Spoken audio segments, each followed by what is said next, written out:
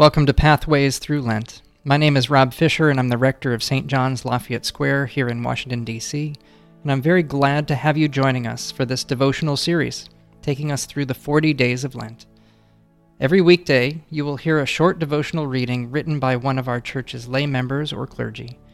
It is our hope that this daily discipline will enrich your spirit and prepare you to walk more closely with Jesus. Here is today's devotion. Jesus said, "There was a rich man who was dressed in purple and fine linen, and who feasted sumptuously every day. And at his gate lay a poor man named Lazarus, covered with sores, who longed to satisfy his hunger with what fell from the rich man's table.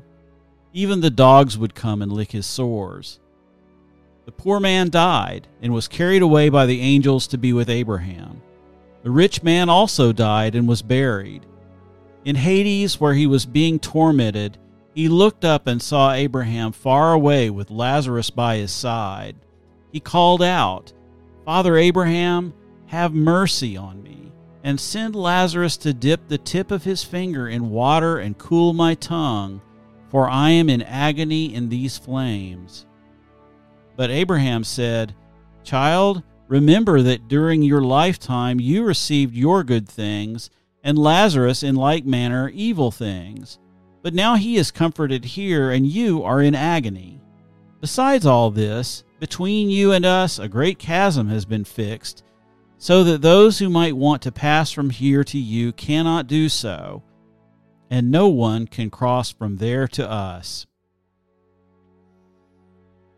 He said, 'Then, Father, I beg you to send him to my father's house, for I have 5 brothers, that he may warn them, so that they will not also come into this place of torment.' Abraham replied, 'They have Moses and the prophets. They should listen to them.' He said, 'No, Father Abraham, but if someone goes to them from the dead, they will repent.' He said to them, 'If they do not listen to Moses and the prophets, neither will they be convinced, even if someone rises from the dead.'" Luke 16. The heart is devious above all else. It is perverse. Who can understand it? Jeremiah 17.